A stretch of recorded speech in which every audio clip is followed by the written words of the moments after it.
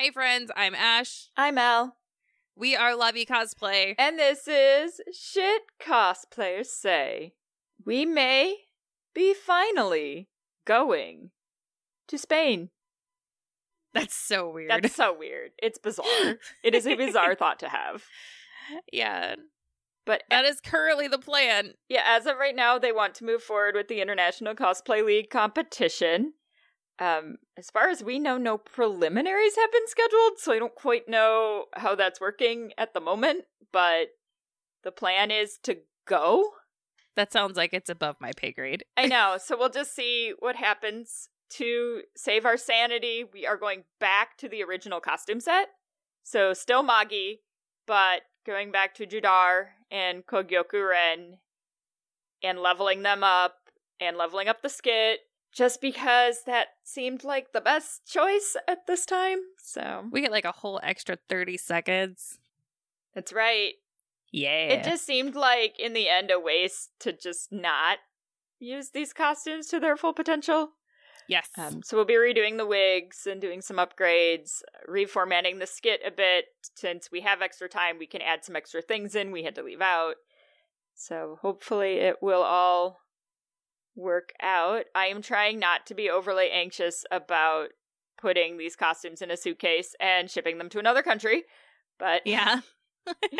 My biggest fear is that they won't show up. So, well, that is a valid fear. Yep. I will say that in all of my personal flying, which of course isn't a ton, but it is some, I have had 0 issues with my luggage being lost.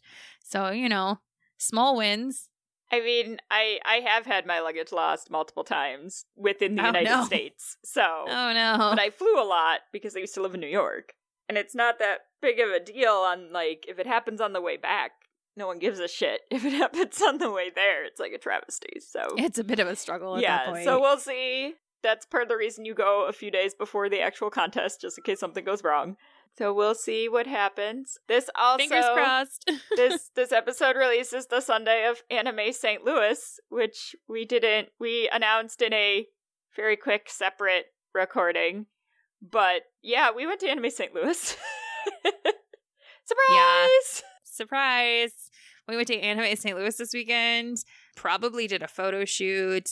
We had our live show on Friday. We competed in the cosplay contest. We did. Go us. Woo-hoo. I'm sure it was great.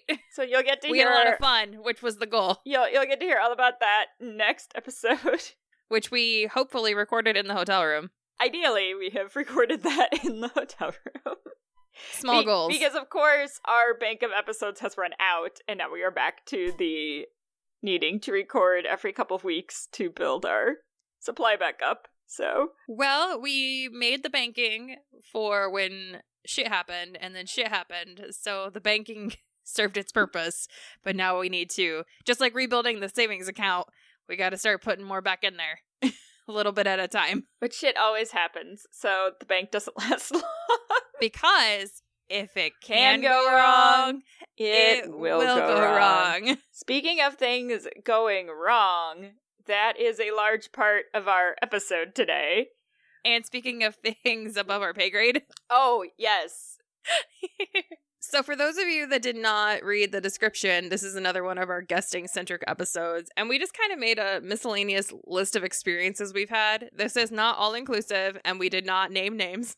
We've shown up to at least 2 cons and not had but badges in the system registered for us. We've shown up at least twice and not have rooms that were previously agreed on ready for us. We've had to impromptu stage manage shows that we were performing in because there was no one else available to do so.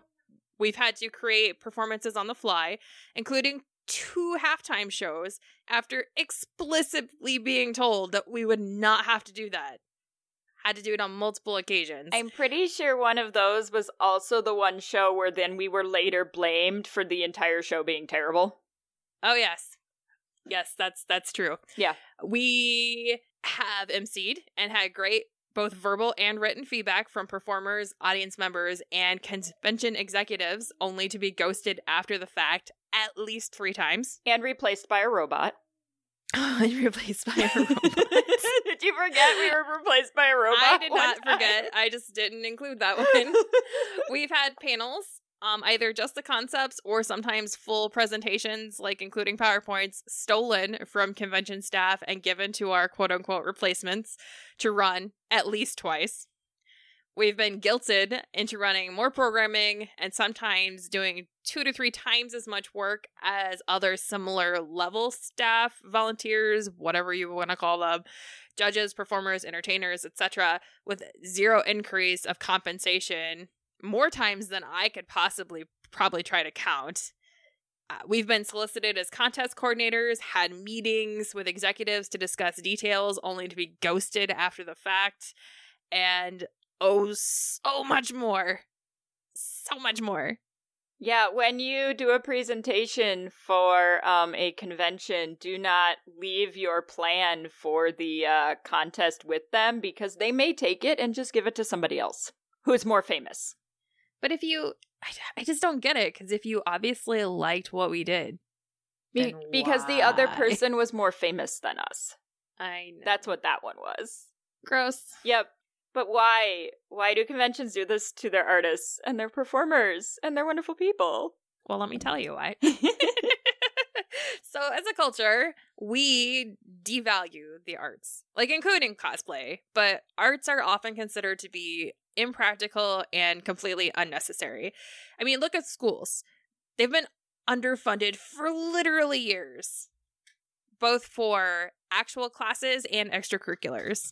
So, I mean, how many full-time photographers, writers, artists, etc. that you know have to find alternative means to actually support themselves so that they can do their artistic job still full-time but not make enough money to live on? I mean, I would say most of them, and if they don't have a second job, it's because they have a partner that's assisting in the support financially. Yeah. So the other thing that I've noticed is that convention work in general is often seen as something that should be done just for the love of the con or the community or the type of work that you're doing, but not for money.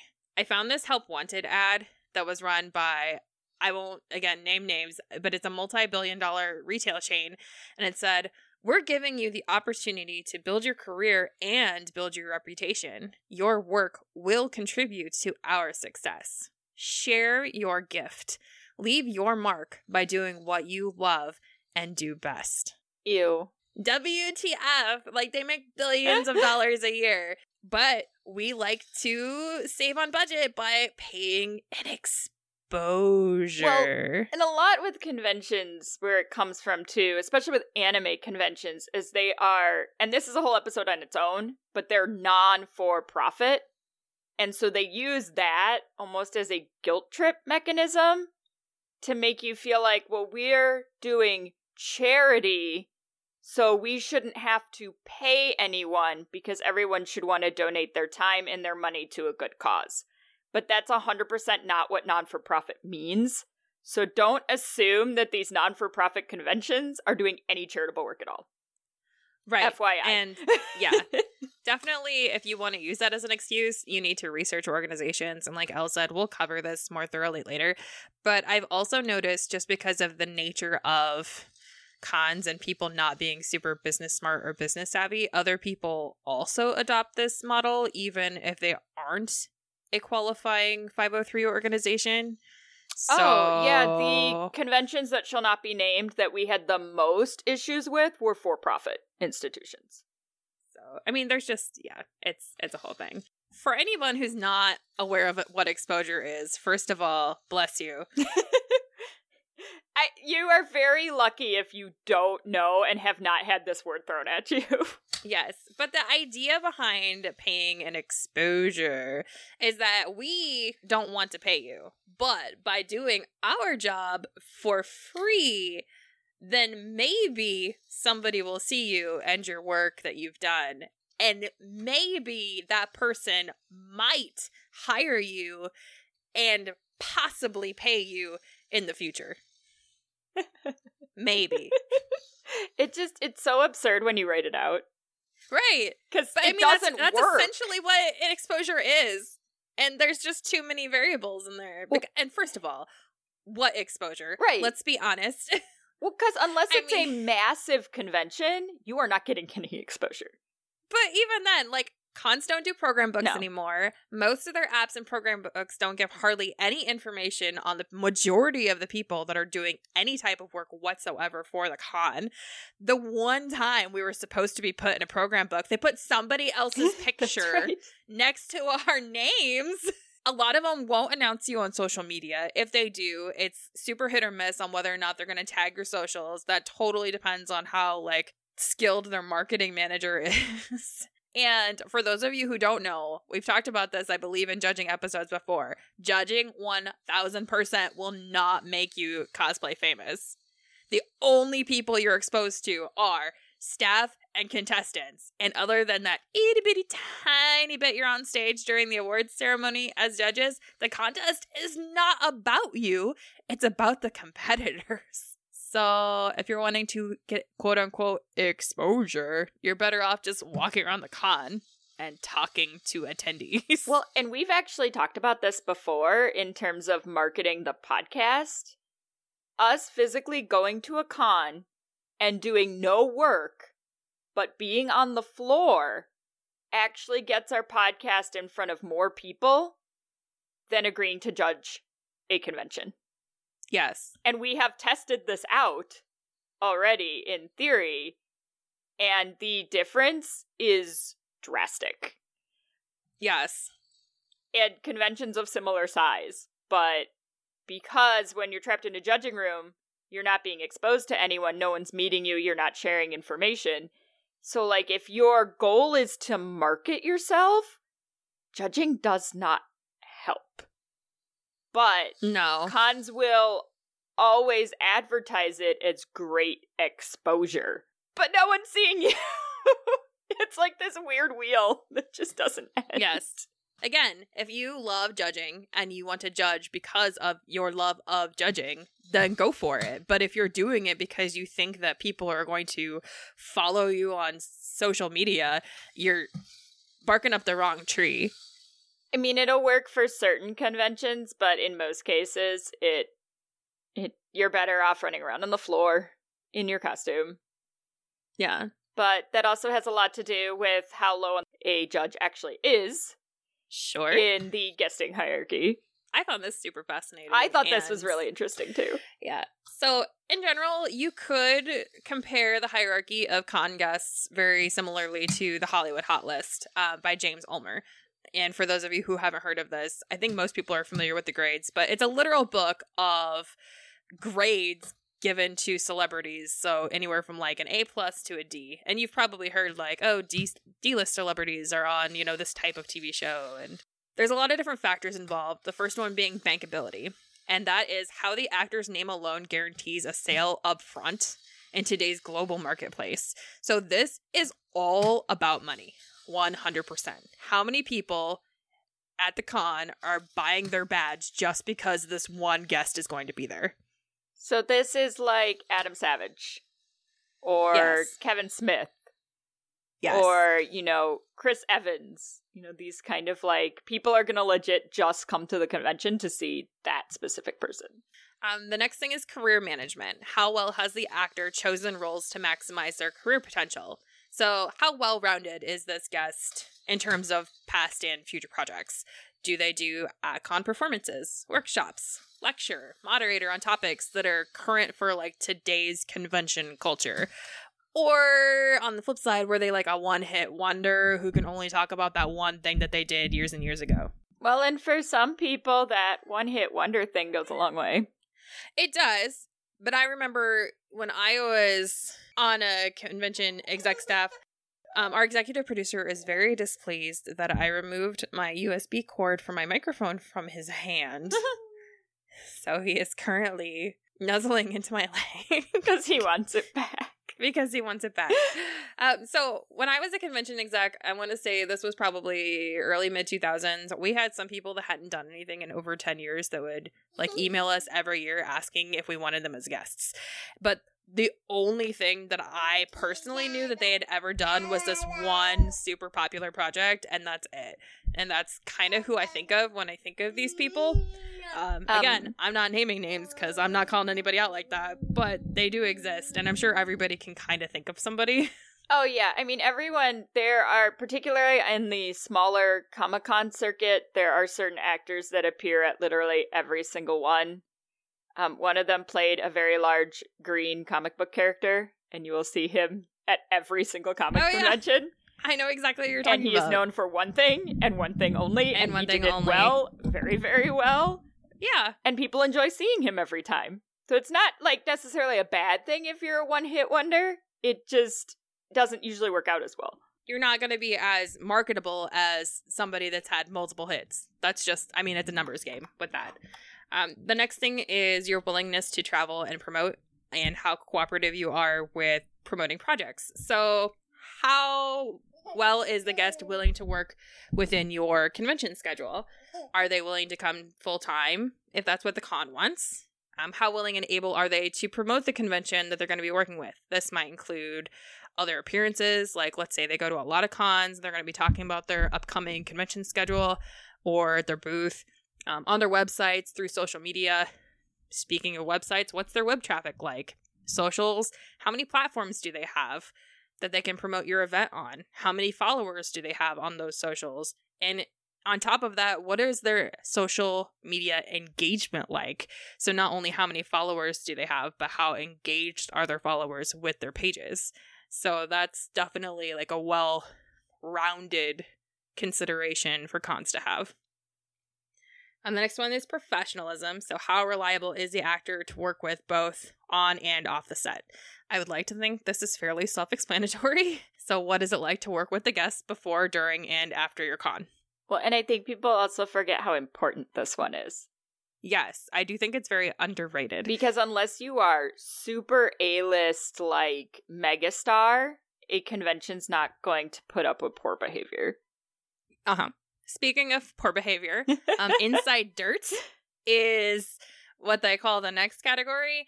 And this is what I kind of refer to as the skeletons in the closet. So are there skeletons in their closet that cannot be ignored?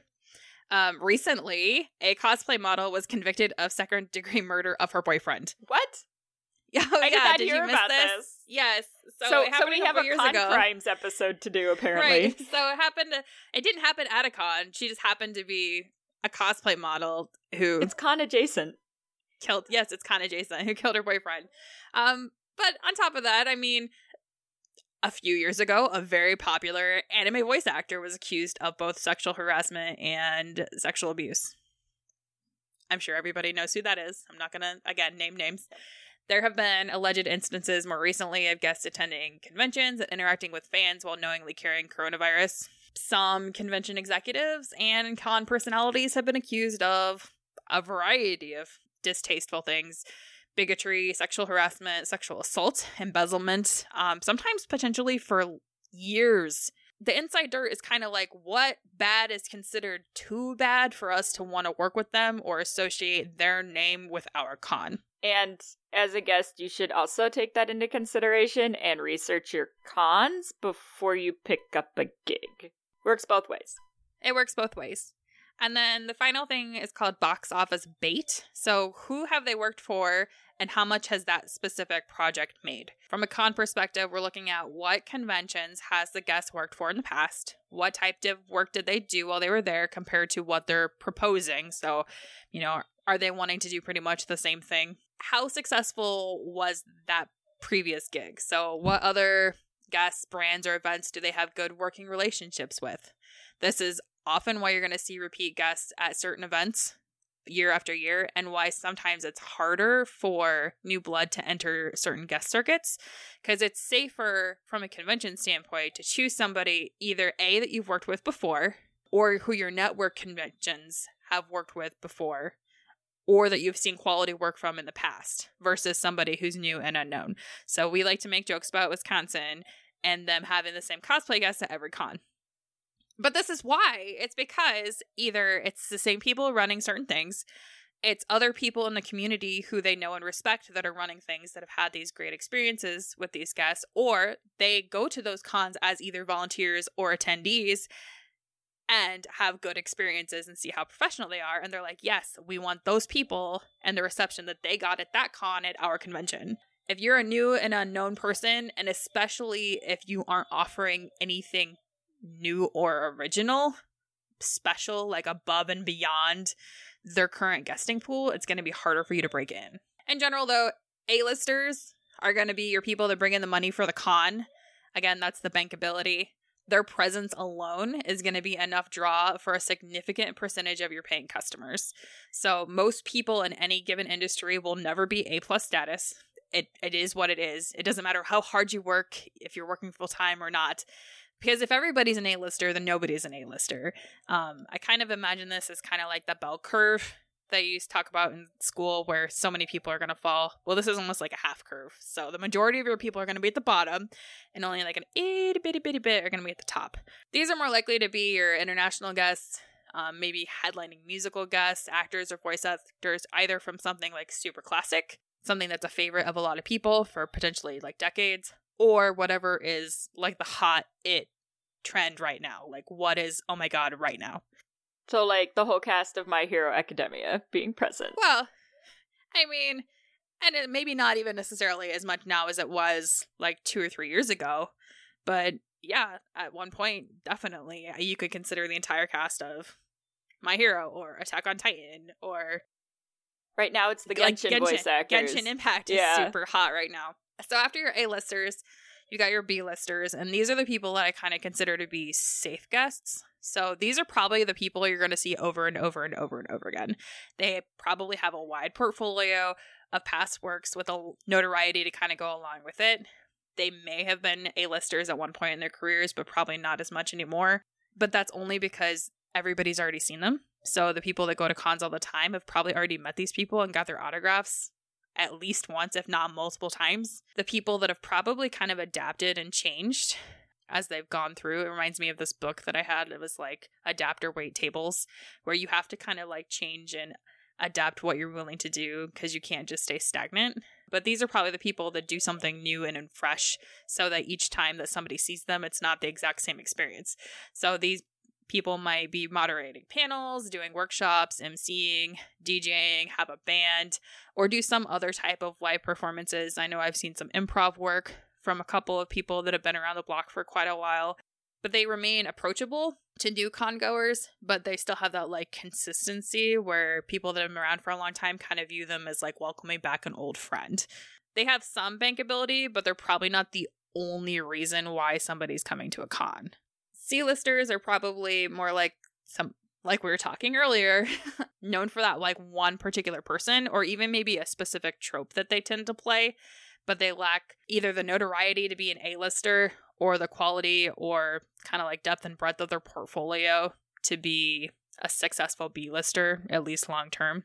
And then D-listers are usually pretty much going to be brought for one specific convention niche or to pad guest lists. So I see that a lot where they'll bring in somebody and be like, oh, this person's a guest, but are they really a guest, or we just really want to have like a really long guest list, but we're not going to actually treat these people like guests. They do that with people in the artist alley a lot. Yes, I see this a lot in Artist Alley. I see this a lot with cosplayers. I would even say like some of your panelists, some of your speakers, judges would fall all into this kind of like category. Sometimes they are invited and compensated, but aren't officially categorized as guests, which I know we've had happen to us before. And I would say that in general, most of your cosplayers are probably going to fall into the either the C or D list category. You don't get too many A's or B's. Honestly, I feel like cosplay falls even below that in some cases. Like, I feel like the cosplay guest is often just a slight level above attendee, frankly, with how we're typically treated, especially if you're a judge. If you're a judge but you're not a guest, I don't really feel that it's much higher than being an attendee, because you're often expected to pay your entire way, with your payment being the guest or judging status. You might be given a badge. A lot of times for cosplay guests, like Comic-Cons like to give you a table, and they expect you to make your money that way, but they're not actually compensating you for any of your work outside of that. And really, even your paid, like, top % of cosplay guests are still at the bottom of the guest list in terms of this, like, C-D list, like, way that it goes. The really high people like Wuru or Cowbutt Crunchies or Yaya Han are still not going to be as popular as, say, Chris Evans in terms of bringing people in. Yeah. So although they would be A-list cosplay guests on the hierarchy of cosplay guest, in the hierarchy of guest, they're still more in that C category where they're there for a very specific niche. Yeah. In the whole of things. Well, and like I would consider like your Lolita guests to be along those same lines too. Because it's a niche market that it's a they're very, filling. very niche market that you're filling.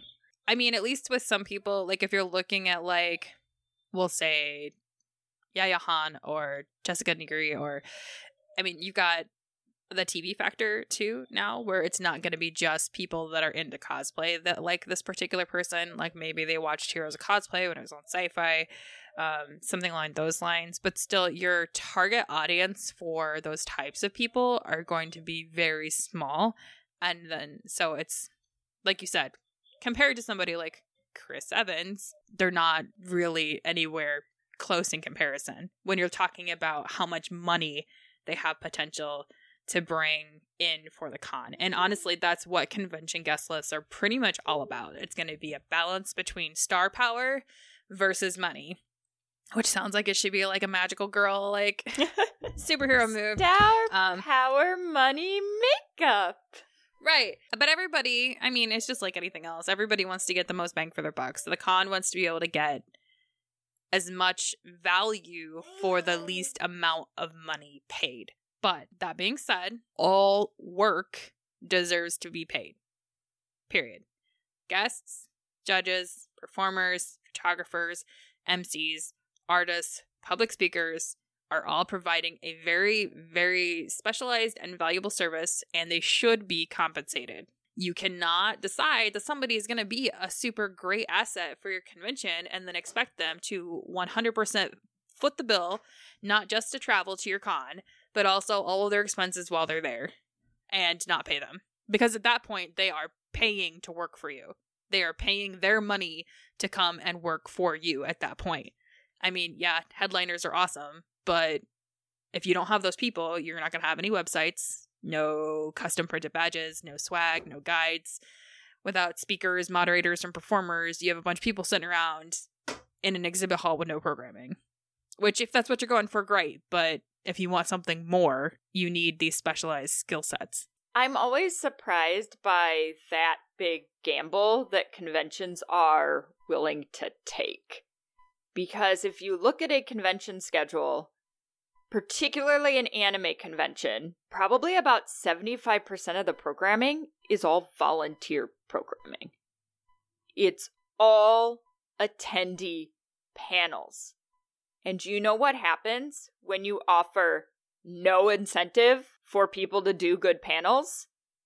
You get trash panels, and you often get not enough programming. And we have been involved in multiple conventions where this has occurred. Or been to conventions where this has occurred because they're like, oh yeah, we want attendees to do panels, but we're not, there's no incentive to do them. Right. So what are you going to get? 500 Q&A panels of a bunch of teenagers pretending to be their favorite characters. Who only do it once and then decide it's too much work for no reward and then never do it again. But you don't and the cycle get continues. The quality of programming from the professionals that you want. And we have had conventions email us and go, hey, we want you to do XYZ panel at our convention. And we're like, okay, well, you're going to give us a badge? Well, no, people should do programming for the love of the con. Okay, you're asking us to come work for you. And we've had conventions ask us to come be guests, be part of their podcast section of their con, and then be like, yeah, there's nothing that we're going to give you, though. We just, right. we think you should come do this for us. And we're like, we want you to fly to our very, very expensive touristy city and pay for your own hotel room, your own transportation from the airport, and do a show. But we're not going to give you anything. And we're not really going to promote that you're here. But we want you to come and do that. Okay, thanks. Yeah, that's a no, because we said no. That is a no. That's a no. That's a no, because if I'm going to pay a bunch of money to go to a convention and work, I might as well just go and have fun. Right. I might just go to a con that I was already wanting to go to, like a bucket list con, and just go have funsies and not work the entire time at a con that I wasn't planning on going to begin with. Right, because our way in which we judge our compensation is heavily based on, one, how much do we want to do the thing they're asking us to do, and two, how much do we want to go to this con? That's how we decide what we're going to do. Because otherwise, you end up doing a lot of things you don't necessarily want to do, thinking you're going to get a benefit out of it that 9 times out of 10 you're not going to get. Well, and even then, like, if I really want to do it, but I am capped at how much, extra income I have just to spend to go to cons for funsies, like, I'm going to pick the cons I'm going to go have fun at and not the cons that I'm going to have to spend hundreds of dollars to work at because I don't want to pay to work. So in the next section, we got some fun for you. Oh. So I have a quiz for you, Elle. Oh, great. Yes. And these are, it's nothing too crazy. And it's more so like, yes, no, like, has this been your experience sort of thing. Oh, gotcha. So we'll call it more of a survey. We'll call it a survey instead of a quiz. But there's 10 questions, so we'll just go through them, and then we can talk about it at the end. Number 1, has a convention you've worked for ever presented themselves to you in an exaggerated and grandiose term, including their accomplishments and achievements, exciting and envy-worthy activities, an excessive focus on their issues or concerns, or an excessive focus on outward appearances? Yes. Okay. 2. All of the above. Has a convention you worked for ever given you flattery to make you feel special and valued, only to turn that into persuasion to get you to give them what they want? Always. Number 3. Has a convention you worked for ever lacked reliability and follow-through? This may include regularly breaking appointments or habitually failing on promises and agreements. I love your facial expressions. They're so good. Oh, yes. Yes. Okay. My brain is thinking of the times in which I cannot count all of the times. Excellent. Oh, number 4.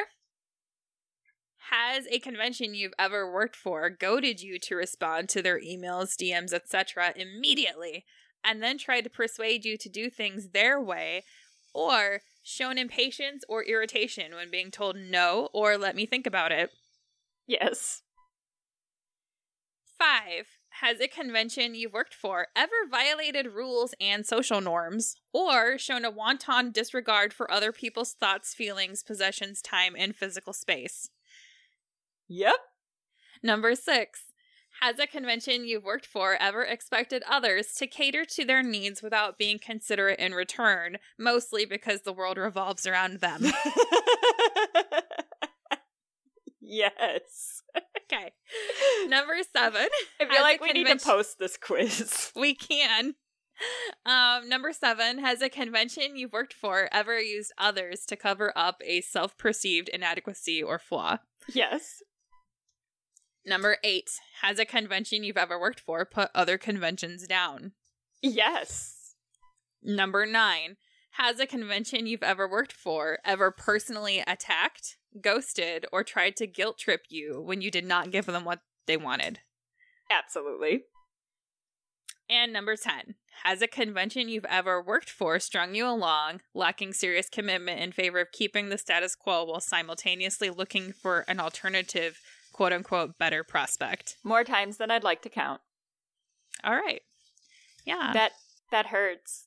Okay. Well, pretty much all of those questions are paraphrased from a Psychology Today article entitled 10 Signs You're Dating a Narcissist. So congratulations. Oh, well, that doesn't surprise me because honestly, that is the personality trait that you're going to find in a lot of convention runners. Because you've got this hierarchy of importance combined with lack of business sense in a lot of cases. So, but for real, like, the question is, why do people continue these relationships with toxic conventions Because we all do it. Even we have continued to do it. Yeah. So the first one's going to be inertia, which pretty much everybody's familiar with Newton's first law of motion. This is actually like way before Newton, back in the Galileo days. But a body continues in a state of rest or uniform motion in a straight line unless made to change that state by forces acting on it. So your employees, your contractors, your volunteers, etc. are going to remain with that organization until something causes them to leave, whatever that might be. The second one's going to be your social norms. So this is the way it's always been done. This is what's expected. Everybody does it. Super, super, super dangerous way of thinking. Because just because something has always been done this way, quote unquote, doesn't mean it's right. Perceived opportunities outside of this particular convention organization. So, are there other cons in your area? Are you going to be able to achieve the same or greater perceived status with one of those other cons instead? So, there's a lot of people, and this is going to be in relationships, this is going to be in business relationships, that are kind of just beat down over time to believe that if you go anywhere else, they're going to treat you exactly the same or possibly even worse than what you're being currently treated at. So it's safe to stay put. So, this is the devil that I know. Whereas if I go somewhere else, it could be the same or much, much worse. You definitely need to stop for a second and just breathe, first of all, but think outside the box. Can you widen that radius? Maybe look a little bit further away. Maybe consider, for your own mental health and emotional well-being, going a little bit further away. Are there other organizations that aren't identical to the type of con that you're used to that you can work with but still achieve the same goal? So, if our goal is performing or emceeing, we don't necessarily have to do that with an anime convention. We could go to a Comic Con. We could go to a local theater and improv troupe. We could go help out with some of our local burlesque troupes. There's other things that we can do to fill that specific want or need that aren't necessarily going to a con. Now, if you're talking about something like judging cosplay contests, obviously that's going to be limited to only places that have cosplay contests and people judging them. If you look down at the base reasoning behind what you're wanting to do, is there somewhere else or some other activity you can do to meet that same?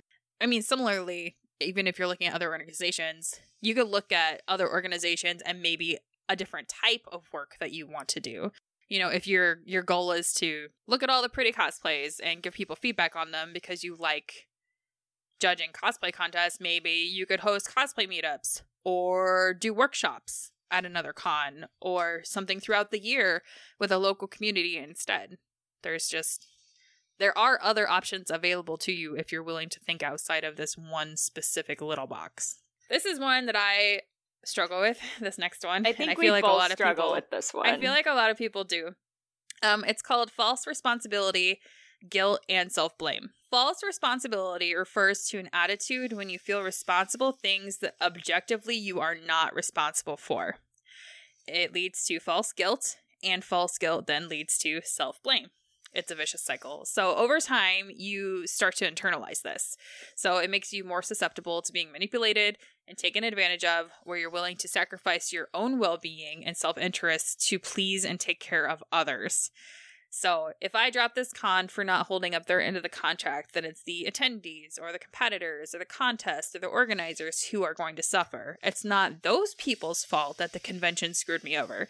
If I don't present my panel or judge or do my performance, there will be no one else to do those things.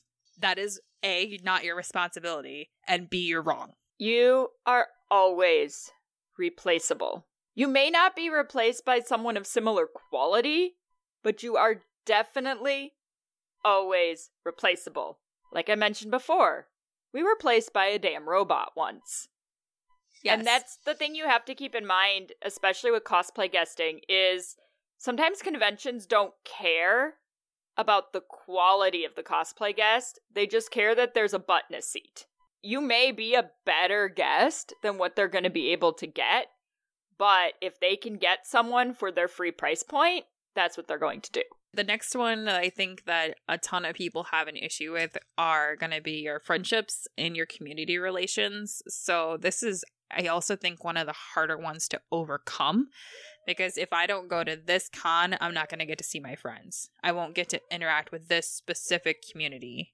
And then especially if I feel like my place and identity within this community could be threatened if I don't go, I would just ask for you to please consider this, and this is only a question that you're going to be able to answer for yourself, is that do you want to be in a community where either your identity or your status is contingent upon you consistently being abused by this particular organization?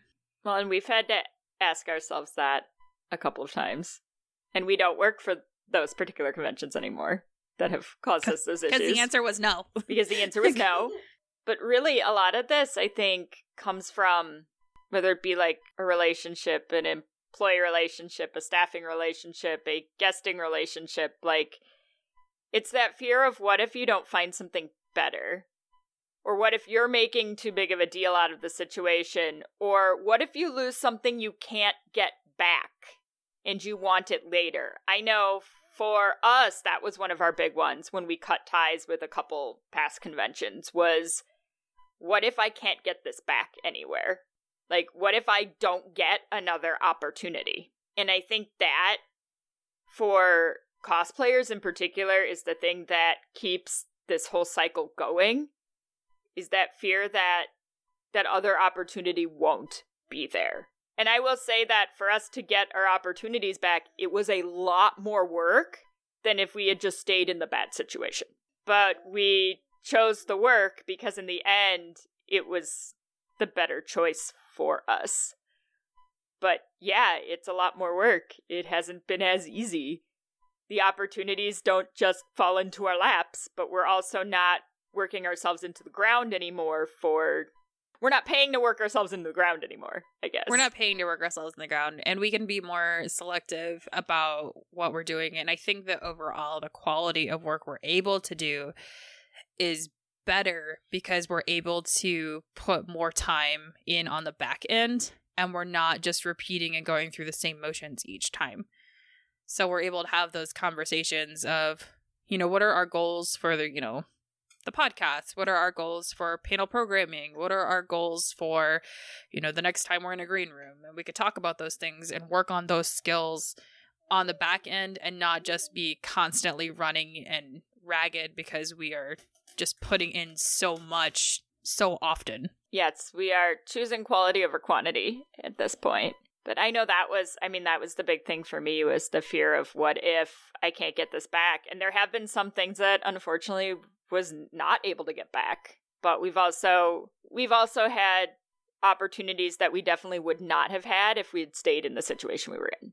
Another thing that I would like to note, and this kind of opens into what we were just talking about, is that retention does not equal satisfaction. Oh, no. So just because somebody stays with an organization for a long time, and like Elle said, like we had this happen and we stayed for quite a while, and it took a while for us to decide to break away. That doesn't mean that they're getting a good deal or that their relationship from a business perspective is healthy. That's not what that means. So I found this study done by the Harvard Business Review, and it kind of broke down the relationship between job satisfaction and environmental factors, and split it into like 4 different types of employees.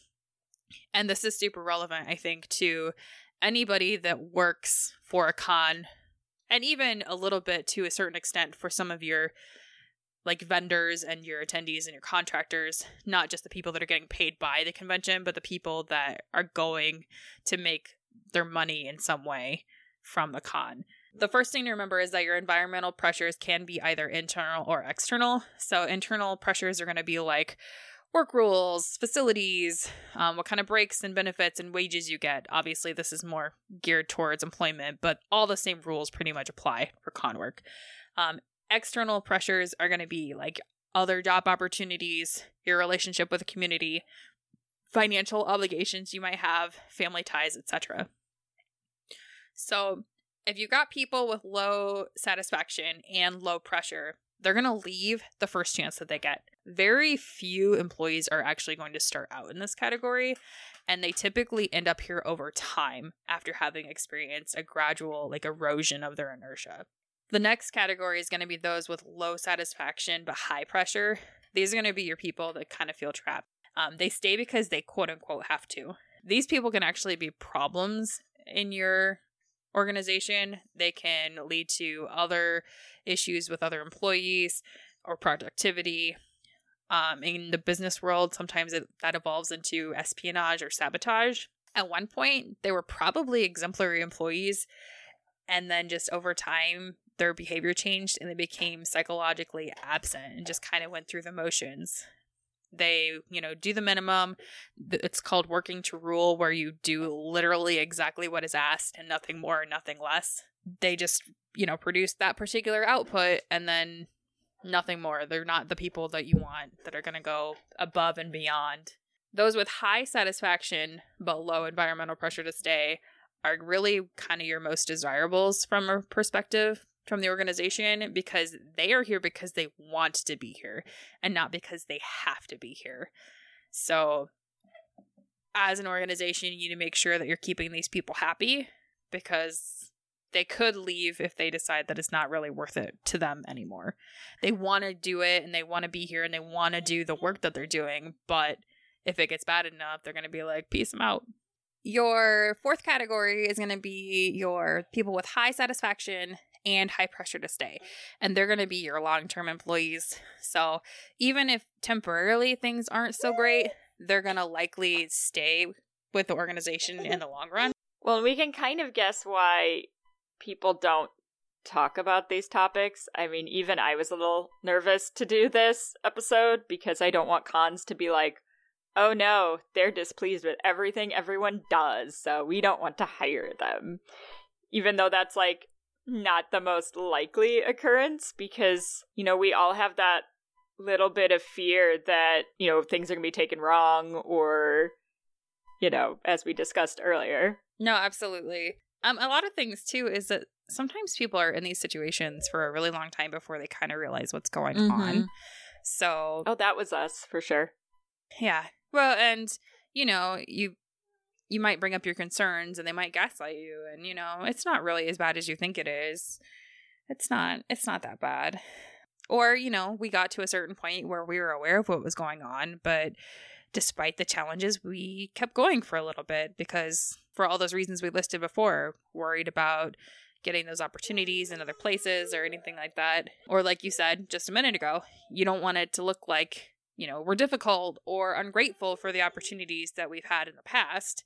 Well, and you don't want to badmouth an organization, fear that other brands or organizations won't want to work with them in the future because maybe them refusing to work with this one group will make it look like they're going to refuse to work with any group, which, oh look, it's the fear I was having when we decided to put this episode out. And I mean, like we said at the beginning, we're not naming names. We don't want to, this isn't a call out episode to anybody in particular about anything specific that happened. It's just one of those things that does happen, and I think more people need to talk about. But, I get it from an organizational standpoint. If somebody was to badmouth a specific convention, the thought in the back of my mind is going to be like, well, what's to prevent them from badmouthing me on whatever format they're using to badmouth people if they were willing to do it this one time with this other con?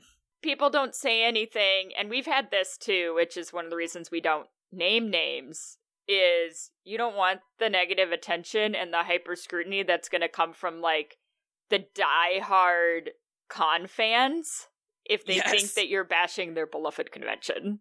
Yes, or their beloved guest or their beloved waifu. Right, exactly. Yeah. And, I mean, even just like the internet trolls can be a lot. Oh, yeah. Well, and people don't want to miss out. Apparently he thinks that's funny.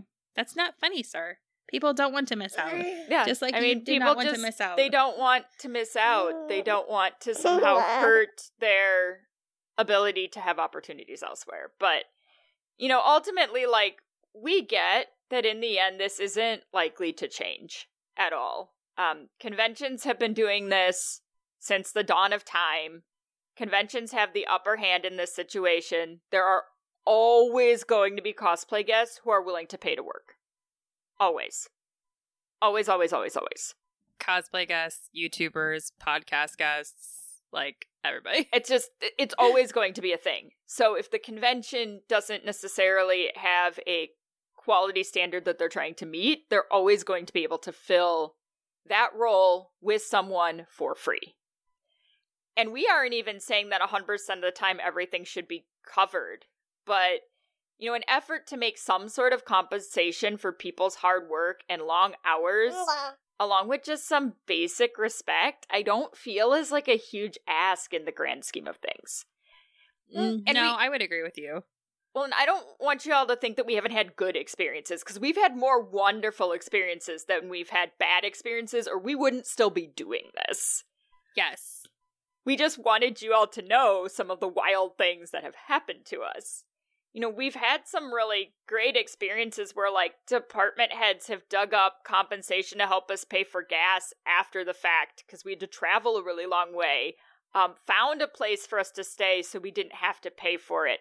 Buy your judges lunch. Like, it's just a really simple thing. We had department heads who worked really, really hard to find us a hotel room when it didn't seem possible because that got dropped somewhere else. ReadPop gives us 2 free badges worth $100 each to do 1 panel. Like, just 1 panel. You know, it's not a ton. It's not anything crazy, but think about what you can give your guests. What can you give your judges to compensate them, to show them they're appreciated, to show them some respect? Food goes a really long way for judges.